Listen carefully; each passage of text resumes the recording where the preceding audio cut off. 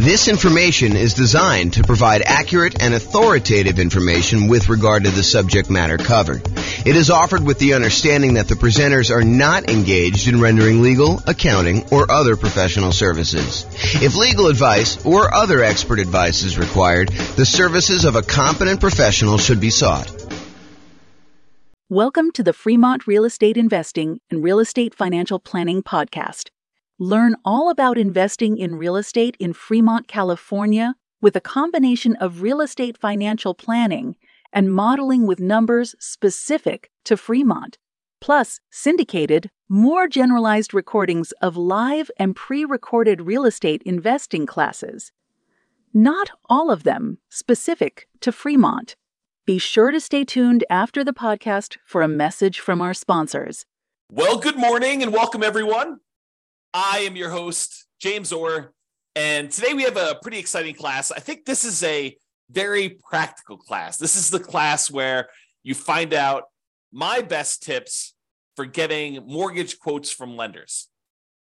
When you're about to go get a mortgage on a property, I think it's prudent to call around and get quotes from a couple different lenders because they do vary. The cost to get the loan vary.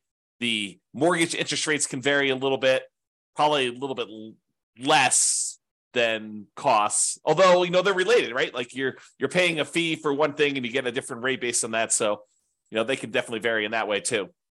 But today we're going to go over some tips for getting mortgage quotes from lenders. I did a whole class before, like a 2-hour version of a class where we talked about evaluating and directly comparing 2 different lenders or 3 different lenders. And I walked you through how you use their kind of like their good faith estimates and their kind of like closing cost estimates and what their fee structures were and try to compare them. And I showed just how difficult that process really is. And that's not exactly this class. This is sort of like the light version of that class where we talk about all the different tips for, getting quotes from lenders, how you do it, some of the things like that. And I think I do cover that in that class. It's been a long time since I even looked at the outline or listened to that class, but it was pretty good. Anyway, let's get started today. Tips for getting mortgage quotes from lenders. So finding a lender. Your experienced, investor-focused real estate agent is probably your best source of a referral for lenders. Someone who is in the business of working with a bunch of investors, they've got clients closing on loans regularly. They probably know, maybe not the best, right? Because they may not have experienced the best, but they probably have some pretty good lenders in their queue of lenders that their clients, their investor clients have used and have had good experiences with. And especially when you have some clients that are, they're like the type that will call 34 different lenders to get all the different quotes. And they'll say, okay, I've narrowed it down to these 3. They're all really similar. I think I like this guy best. That is the type of client that can help a real estate agent sort through a very large list to do that. And then, of course, the agent has the benefit of saying, hey, look, I can't say that this is obviously the best lender, but this is a good lender that my clients have had good experiences with, and not saying that you won't have, the unusual, weird experience with them, but overall, I think they've been really good. Okay. So I think getting a referral from your real estate agent, a experienced investor-focused real estate agent, is probably your best source. I think your next tier for finding a lender is attending a local real estate investor meeting, meeting lenders there or meeting lenders on your own, other real estate investors that asking them, hey, I know you just bought this rental property. Who'd you end up using for a lender? Tell me about the process. Who'd you interview? What'd you find out when you interviewed them? Who had the best rates? Who was going to give you, some extra help or they were a good resource for different things. They all can be good sources of referrals for you to find great lenders. You can also call, multiple banks and or mortgage brokers, cold call them. A lot of them are advertising, but I think you will find that real estate agents and kind of other local investors are going to be your best source there. Now, realize, I want to point this out because I don't think a lot of folks realize this and understand how big of a deal it can possibly be. Not that this comes up that often. I want to do 2 simultaneous things for you. Number one is I want you to realize just how significant of a consequence this can be for you. But then I also don't want to scare you because it doesn't happen that frequently at all. But it's a good reason to understand why you may want to put a lot of weight into this lender and not maybe use one of these random people you've never talked to before to save $50 or $500 or even $5,000, because it could be pretty rough for you if things don't go your way. And I'll explain this here in a second. So when you go and you buy a property, you as the buyer are under contract with the seller of the property as another party of the contract. What you will notice, though, is that the lender typically does not sign the contract. Why doesn't the lender sign the contract? Because the lender is not a party to your contract. They're not one of the people that has obligations in the contract itself, which is an interesting subtlety when you think about it, because we're relying on the lender to perform, but they have no contractual obligations in the contract itself. Now, if they really poop the bed, could you probably go after them? And, especially if you actually had harm, could you go after the lender and say, you didn't perform to this? And depending on what the reason was for them not performing, could you maybe have some recourse? Sure, maybe you could do that. But I don't think it's as clear cut as that most of the time. So the reason I'm making this as a point is if the lender that you choose, and it's your choice, you choose the lender, right? You as the buyer choose the lender. If the lender that you choose does not perform, you, the buyer, are typically the one in default in the contract. You are the one that is in default in the contract. You can't say a reasonable excuse for why you didn't show up to closing with the money is not my lender didn't perform, because you had the choice of which lender to pick. You were supposed to do your due diligence. You were supposed to, check them out, make sure that they were the one that, could get you good rates and could actually perform on the contract that you're in. You can't use the lender as an excuse for you not showing up with money. And if you put up a large earnest money deposit on your contract, you could be at risk of losing the contract. And most of the time, and in a normal market, you're working with a seller and the seller really wants to sell and they really want to sell to you because, they had the property on the market for 180 days before you came along and you made an offer and you guys came to an agreement and you've already gotten through the inspection and you've kind of negotiated all the stuff you needed to negotiate. And they feel like, hey, look, I just really want this thing to close. I don't want to go through all this again, have to start over. That would be another 180 days. And, maybe I'm going to get less for my property. And maybe, someone else coming in is going to want to inspect me harder. And, all this other stuff could come up. I don't want to deal with that. I really want this buyer to close. If you and your lender screw up and the lender you pick doesn't show up with money for whatever reason, there could be lots of reasons for them to do that. But if they don't show up with money, your seller may decide, hey, look, how quickly could you get it done with another lender? And they say, okay, we'll extend for 7 days or 10 days or 14 days, however long it takes you to get your other lender and have them do a rush to get everything they need to do in order to close. However, the seller is not required to do that. Seller is not required to do that. And imagine a different market where the seller had 20 offers, you outbid everyone else, and maybe the day after they accepted your contract, someone else calls them and says, hey, sorry, I just noticed the property. I really, really want it. What was the winning offer? Your agent or the seller tells the new buyer, the 21st buyer that came along, what the winning offer was. And that particular seller's like, oh, had I only known, you would have offered me $5,000 more than this other guy. Well, if this one falls out, then, you could definitely have it for $5,000 more. And the guy's like, that would be great because this is my perfect property. How willing do you think the seller is in that particular case for them to give you an extra 10 or 14 days if your lender doesn't perform?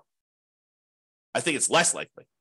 And then you're out your earnest money, because it's not like the earnest money, you get that back if you didn't perform, all the way up to closing. A lot of times your deadlines, all your deadlines for making sure your lender is in place and you've approved your financing, that's usually not the day of closing. That's usually a couple of days before. And it may vary a little bit market to market, depending on what is customary in your market. But in a lot of markets, it is like your deadlines, your last deadline to object on something are a few days before closing, because the seller is wanting to make decisions based on you moving forward. They need to know that, hey, look, you're good. I'm ready to go. I'm showing up at closing and everything's good to go there. So realizing that using a random lender gives you a random chance of closing. Now, maybe that they'll perform, but they may not perform. And remember, the lender is not typically a party to the contract. You as the buyer are, and you choose the lender. If the lender doesn't perform, you are in default as the buyer, not the lender. Okay. Now we have that entire separate class I mentioned on evaluating mortgages and comparing lenders. So I'm going to put a link up to that here in the show notes, or in the kind of like panel for coaching clients, stuff like that. All right. So let's talk about some tips for calling lenders. A few days ago, I covered the loan comparison worksheet. I showed a little picture of it on here, but this is a good little tool if you're going to call up your lender just to kind of, see what the different rates are. You can write them down just to kind of keep track, or you can write it down on a piece of paper. It doesn't really matter, but this is a good tool for you to be able to see what the rates are, what the costs were, what the PMI rate was, if you're doing a, less than 20% down loan, and then you can see what the payment would be for that. And you can kind of compare. So it's a good tool for doing that. So if you're going to call multiple lenders, and not every one of my clients would call multiple lenders, right? Sometimes it's a lender that they've used before, and they're like, look, they have all my stuff. I know they can get it done. A whole bunch of other clients of James's have used this, or, whatever. They know that they're going with the same one. They're not going to call 2 or 3 or 4 or 5 different lenders to do this. But I do think that there is a percentage of clients that do call 2 or 3 lenders just to kind of get a feel for what quotes are with the different lenders to try to find them. So if you're going to do that, you're going to call lenders and try to compare quotes, ask for the rates, and do that on the same day. You cannot do a valid comparison if you call one lender on Monday, one on Tuesday, and one on Wednesday. It's not the same. Rates change every day. So you can't compare Monday's rates to Tuesday's rates, or Tuesday's rates to Wednesday's rates. And I happen to see someone who is on the webinar right now who had a very interesting experience like this, where we were in the election period, and they were looking at a property, and they were pretty comfortable in the rates that they were getting. And then they called their lender on the next day, and there was a lot of chaos going on in the marketplace, a lot of uncertainty, and the rates had changed a lot. So imagine you had called one lender on one day and you called another lender on another day, and those rates were vastly different, not necessarily because the lender was more expensive. In fact, the one that had the higher rate may have been the cheaper lender, but because the rates themselves had changed. They can change a lot day to day. So you have to call them all on the same day of doing that. Okay. Now, when you call the lender, a lot of lenders, not all of them, but a lot of lenders are going to want to pull your credit score. They're going to want to tell you, look, in order for me to give you a valid rate, I'm going to need to know your credit score. And that is true. It is true that in order for them to give you a valid quote and estimate cost and everything like that, they're going to need to have your credit score to do that when you finally do the loan. But when you're calling around to 1, 2, or 3 or 4 lenders, you don't necessarily want all of them paying your credit report all at the same time. And so for that reason, what I would recommend you do is, tell them, look, either have the first one do it so you know your credit score, or use one of these services where you can estimate and hey, look, my credit score is 785. So why don't you just give me quotes for stuff above 760? Say it's 760 or better, or use 760. And I'm pretty sure that I'm going to be above 760. And so you can just kind of get a comparison of everybody at a rate. So either you tell them, kind of what you estimate your score to be, and say, look, if I decide to go with you, we'll verify my credit score then. Right now, I just really want to get a feel for how your rates and fees are. And then if I decide to go with you, then we'll do that. So I'm telling everybody my credit score is 760. Let's go ahead and get rates at those. Then they'll pull rates at 760, and they will figure out what the current rates are and current costs are for someone who has a 760 credit score. In general, I only let the lender who is going to actually do my loan pull my credit, partially because I lock my credit down. And I don't want to have it open at this period of time either. Okay. So only the one that you choose. If you don't know your credit score, have your first one pull your credit if you want to do it that way. And then maybe you have it ping twice, which isn't going to be that big of a deal. The credit reporting companies, they understand when you're shopping for things, sometimes you'll have more than one soft pull on your credit for that. Okay. So tell the others that you're calling when you're doing the comparison what your score is. And if you decide to use them, you'll have it pulled then. Then ask questions that are important to you. And I'll give you some ideas of questions on the next couple slides of things that you may want to ask. Now, I want to warn you. You really don't want to go and interrogate your lender. You don't want to go and say, tie them to a chair, put the little bag over their head and waterboard them and say, answer these questions, answer all of them right now. And you don't want to do that. You really want to ask the most important questions that you have for your lender and to get the information you need to be able to make a good comparison.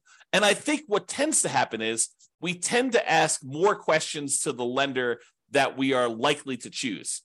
If you get quotes from the lender and the rates are like much higher than everyone else, you can ask like 1 or 2 or 3 qualifying questions, but you're really just sort of almost being polite at that point. Really what you want is the one that you are going to pick. That's the one you're sort of verifying all the different stuff with to kind of move forward. Also, rates aren't everything. Rates and fees aren't everything. I totally would be willing to pay a small premium for someone who is going to be much easier to work with, much better to communicate with, maybe add some value in other ways, like helping me improve my credit score, although my credit score is fine. But, if I had some credit blemishes and they were kind of skilled in that area, that is worth some fee. Is it worth, paying 0.5% more on a loan? Probably not. Is it worth $500? Probably. Is it worth $1,000? Probably. $2,000? Yeah, maybe. I think depending on what it is, sure. But I think you need to find like where your comfort level is and what you're willing to pay for. You're not just paying and trying to minimize everything. You're not trying to save and squeeze every little last penny out of the deal. I think that's a penny wise, pound foolish approach to doing this business. Okay. Will they go the extra mile to help you get approved? I've definitely had lenders who have gone to bat for clients in the past with underwriters kind of fighting for their case and their situation. I've also had lenders in the past where we've had some really unusual, wacky things going on with appraisals where they have eaten appraisal costs, some very expensive appraisal costs in some cases, because they wanted that client as a repeat client long-term because they know that they were going to buy a lot of properties. Okay. So just realize that it's not always about minimizing price. All right, let's talk about some of the lender questions just to give you some like tips for when you're calling a lender and you're asking them some stuff here. So one of the things is, what expertise do you offer for putting the financing together? So tell me about your experience, like what sets you apart? Like why are you different from everyone else? And let them kind of talk about it. Let them kind of sell you on why they should do business with you. And then maybe ask them, do you know specifically about financing programs for nomads? I think that most lenders are not going to know what the nomad strategy is. So you may need to educate them. But if they tell you it can't be done, that may not be your lender because it definitely can be done. So you may want to ask them, say, look, here's my plan. This is my strategy. This is what I'm thinking about doing. I'm going to buy a property as an owner occupant.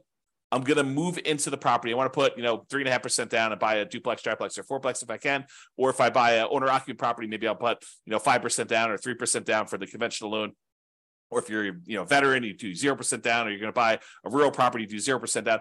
Tell them what your plan is for doing the first property, and then say, look, I'm going to live there for a year. Is the requirement for people to do an owner-occupant property for them to live in there a year? If they don't know the answer to that, that could potentially be, a small, not a red flag, but like a dark yellow flag. I don't know how to describe that. A little mini warning, right? Like hey, they don't know what the owner-occupant requirement is for loans, so they may need to look that up. And if someone's never done it before, but they still have great rates, maybe you're willing to train them, work with them. Who knows? But you sort of ask them, so look, I'm going to do this. How long do I need to live in the property? You get to live in the property for a year. Okay, great. So after a year, can I take that property, convert it to a rental, buy the next property as an owner-occupant, put 5% down conventional on that one, use the rent that I'm getting on the property that I'm moving out to help me qualify for the loan and buy the next property and repeat this process and have them explain to you how the loans work and whether or not you can do that strategy. Get all of your questions about whether they can do the nomad strategy and how it works and how they think about it from them.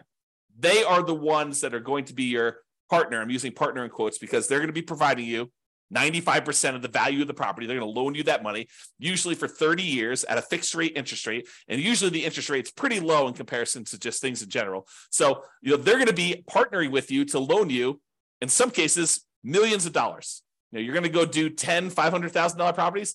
They're probably loaning you $5 million. So pretty serious.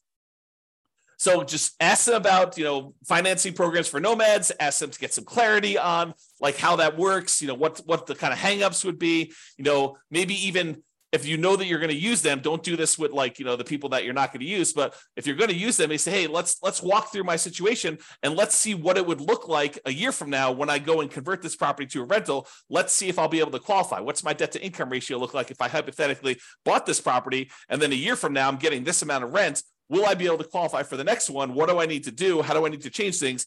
That's what I'm talking about adding more value than just price, right? Am I willing to pay $500 for someone who's going to help me plan out my whole strategy and make sure that I can do it and be on my side and help me optimize and say, look, we're going to need to improve your credit score over the next year. You can do this one fine, but we really want to improve that. Here are the things we need to do. And this is what we need to do for the next loan. And, if you can't get this much in rent for this property, we're going to run into some problems. So they'll help you with stuff like that. And then ask them, what are the current rates for owner occupant loans? If you're going to do a nomad or house hacking strategy or something like that. If you're not going to do owner occupant, house hacking, nomad type strategy as an investor, ask them for investor loan rates. What is the rate for 20% down?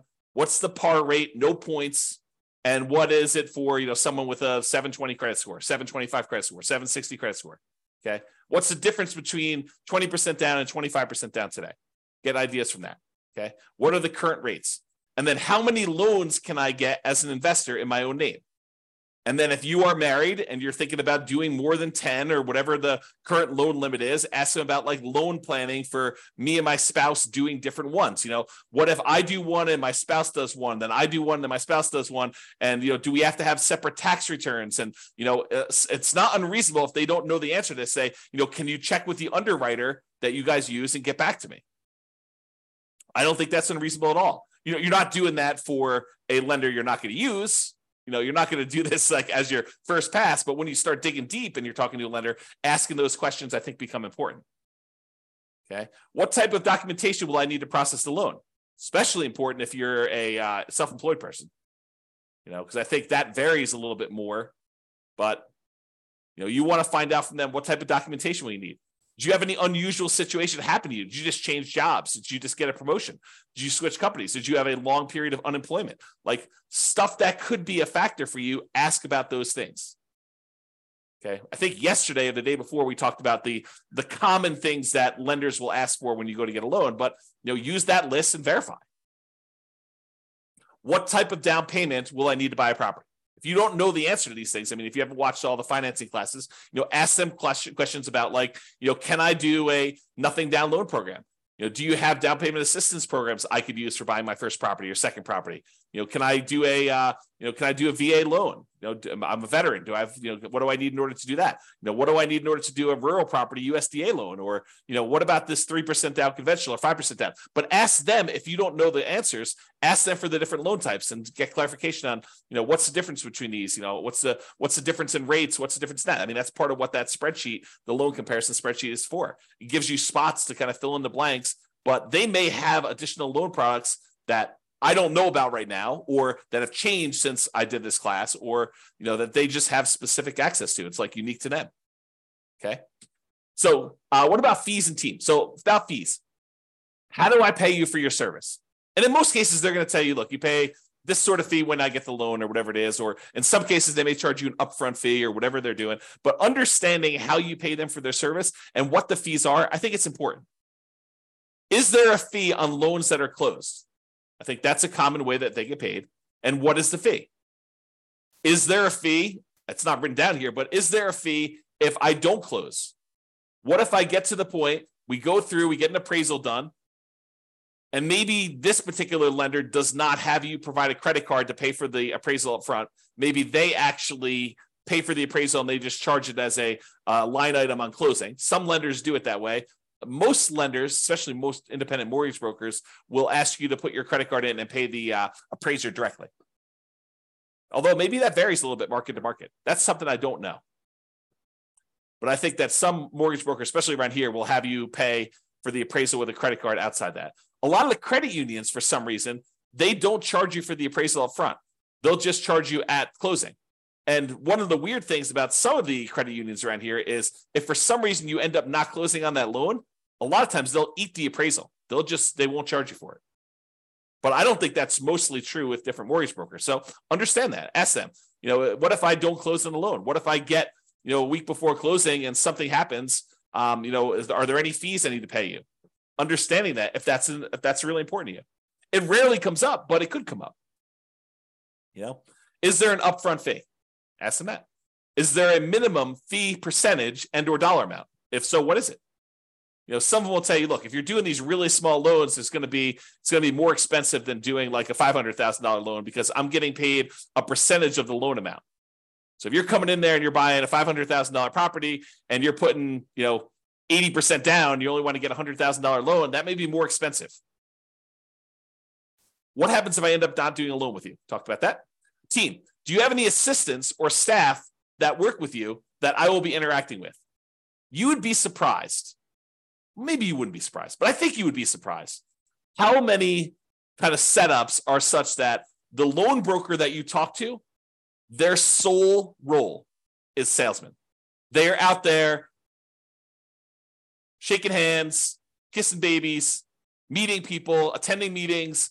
They're the ones that are going out there and generating the business. But once you decide to do the loan with their team, you never hear from them again because they're not the ones doing the loan. They're out there still going to meetings, meeting people, drumming up business, and they have a team of assistants that handle the loans. In some ways, it's sort of like, it's not exactly, but it's very similar to how I worked as a real estate broker. There was a team, it was me and my wife, Tammy, and for the most part, if you wanted to go see a house, most of the time you would see me. I was out there teaching classes. I was there having lunches with investors. I was doing all that different stuff. But then when you actually wanted to write a contract, we'd be out looking at property. You're like, okay, I want to write a contract on this. I would literally get on the phone while we were there and say, Tam, we need to write up this contract. This is the terms. This is what they want to do. And Tammy would take it from there. And she pretty much handled contract to close, that entire stuff. Now, I would get on the phone and answer questions. I would do some negotiations and stuff like that. But for the most part, Tammy was shepherding your deal in from when you wrote the offer all the way through to closing, and honestly, even after closing. But if you have questions about stuff, usually I was the point of contact to do that. But I don't think that's an unusual setup. Having someone who's really good at, they call this the rainmaker role, right? Like the guy who's out there, gal who's out there generating the business. And then there's the people that they have the detail-oriented, attention to detail, filling out the contracts, following the paperwork, the kind of sitting in the office. And honestly, it's probably a better setup. At least I'll tell you my experience is it's a better setup. Because if you are constantly distracted, you're like, hey, look, I'm filling out paperwork and doing your contract. And then, oh man, it's 11 o'clock. I need to go show another property to so-and-so. You get like out of your groove and then you got to come back to it later. And you're like, where was I? Oh yeah. Oh, I was doing this. And then things can happen. Right? Like you get distracted, you like go to a meeting. I'm sure this is true of like other people in other jobs where you're doing like your core competency type work. And then you have a meeting in the afternoon and then your whole day is blown because you like can't really go deep into the work you need to do because you have a meeting in an hour and then the meeting lasts, an hour and a half. And then at the end of that, you're like, oh man, I had all this meeting stuff. I don't really have enough time to go deep into the work. And so you're distracted and you're hard to do the stuff that you really need to do. But because you can't switch back and forth easily, I guess is the way to describe it. So you want to know, who am I going to be dealing with? And so in some ways, you want to know if you're going to deal well with them, not necessarily the sales guy. The sales guy could be awesome. It could be like super friendly, friendly with everybody, the kind of like backslapper, really happy, all friendly to be around. And then the person you're working with could be like total meanie who just is like, like not very friendly at all and not very good at answering questions, but I don't know. Not saying that Tammy's that, but that's I've seen stuff like that before.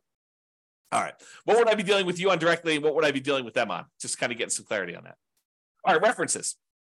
So what percentage of your business is from new clients? What percentage is from repeat business? I will tell you this changes over the course of a career. When you're brand new, everything's new. All of it's new business. Hardly any of it is repeat. But you get to a certain point, especially if you stop doing business generation things, that the majority of it is from repeat business. Or it should be. If it's not, that's a warning sign, right? What percentage is referred from existing clients? This was a major point for me. Like we had a lot of existing clients referring people. And if they're not getting referrals, that's probably a sign that the quality of their business may not be what they think it is, right? Because you should get referrals in this type of business. Now, if that's like, if someone tells you, I don't get very many referrals or something like that, it could mean that they're new, which is definitely a possibility. And in a business like this, sometimes people cluster together. Sometimes their clientele is relatively young, new people, and there's not a lot of them necessarily buying houses, as an example. Or maybe it's really, really old people and they're not buying houses. Or, so it's like, you got to understand a little bit more. You can't just use this as a number and make a decision based on this, but it's something to think about. Here's another question. Do you have a few, that means 3 in my mind, existing clients that you worked with in the last 6 months? That does not mean friends from high school. You want recent people, ideally ones that are sort of arm's length transactions, although in this business, it's a lot of people that you know, so it's hard to get truly objective sort of separation that I can call as references. You probably want to get investors, nomad references when possible. Someone who is doing something similar to you. It'd be helpful to understand that. Which goes back to like how we told you about how to find them to begin with. If you find an investor who recommends them, well, then you already have talked to them. You got to get that reference already. And I've realized that this is what you tell the guy you're interviewing, or the girl you're interviewing. Hey, I realize people don't always agree. If I happen to stumble upon your most troublesome client, what would be their biggest complaint about your service? And then here's a warning. If they say they've never had a problem, they've probably not had enough clients, because problems naturally come up in business. I know that I've definitely had clients that were like, oh, that was a little rocky. And it's natural. I mean, things come up that were unexpected. And I don't always cater to what everyone thinks things should be like, right? Some people tell me, look, you should do this. I'm like, that's just not my business. That's not how I do it. I'd have to think of an example, but that's just not how I would normally work things. Have you worked with any real estate investors, nomads that have invested like I'm doing? And can I tell them about your service? So in conclusion, get a referral to find a great lender to reduce the risk of being surprised. That's really what we're talking about. We want to reduce the chance. It's not saying that you will never be surprised, even with a known entity, right? I have a saying, and I'm not sure if it's 100% true, but I think every service provider goes lame at some point.